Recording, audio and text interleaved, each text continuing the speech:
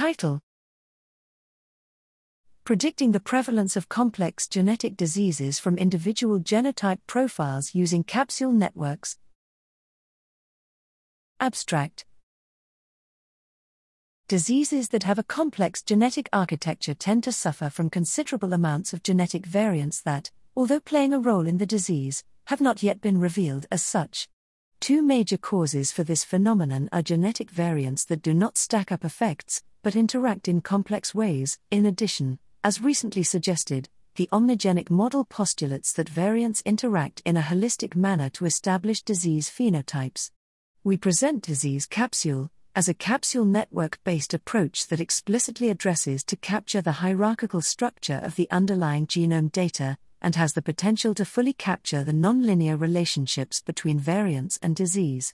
Disease capsule is the first such approach to operate in a whole genome manner when predicting disease occurrence from individual genotype profiles. Earlier approaches needed to restrict themselves to considering non-additive interactions only within small regions of the genome, or, when operating globally, taking into account only selected regions, chromosomes.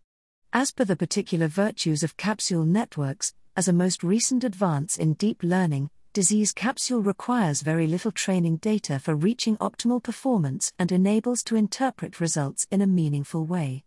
In experiments, we evaluated disease capsule on amyotrophic lateral sclerosis, ALS, and Parkinson's disease, PD, with a particular emphasis on ALS because known to have a complex genetic architecture, so being affected by considerable missing heritability, 40%.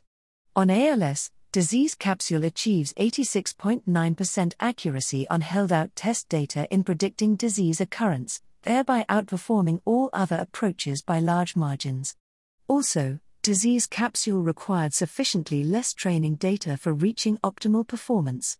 Last but not least, the systematic exploitation of the network architecture yielded 922 genes of particular interest, and 644 non-additive genes that are crucial factors in disease capsule, but have no effect within linear schemes.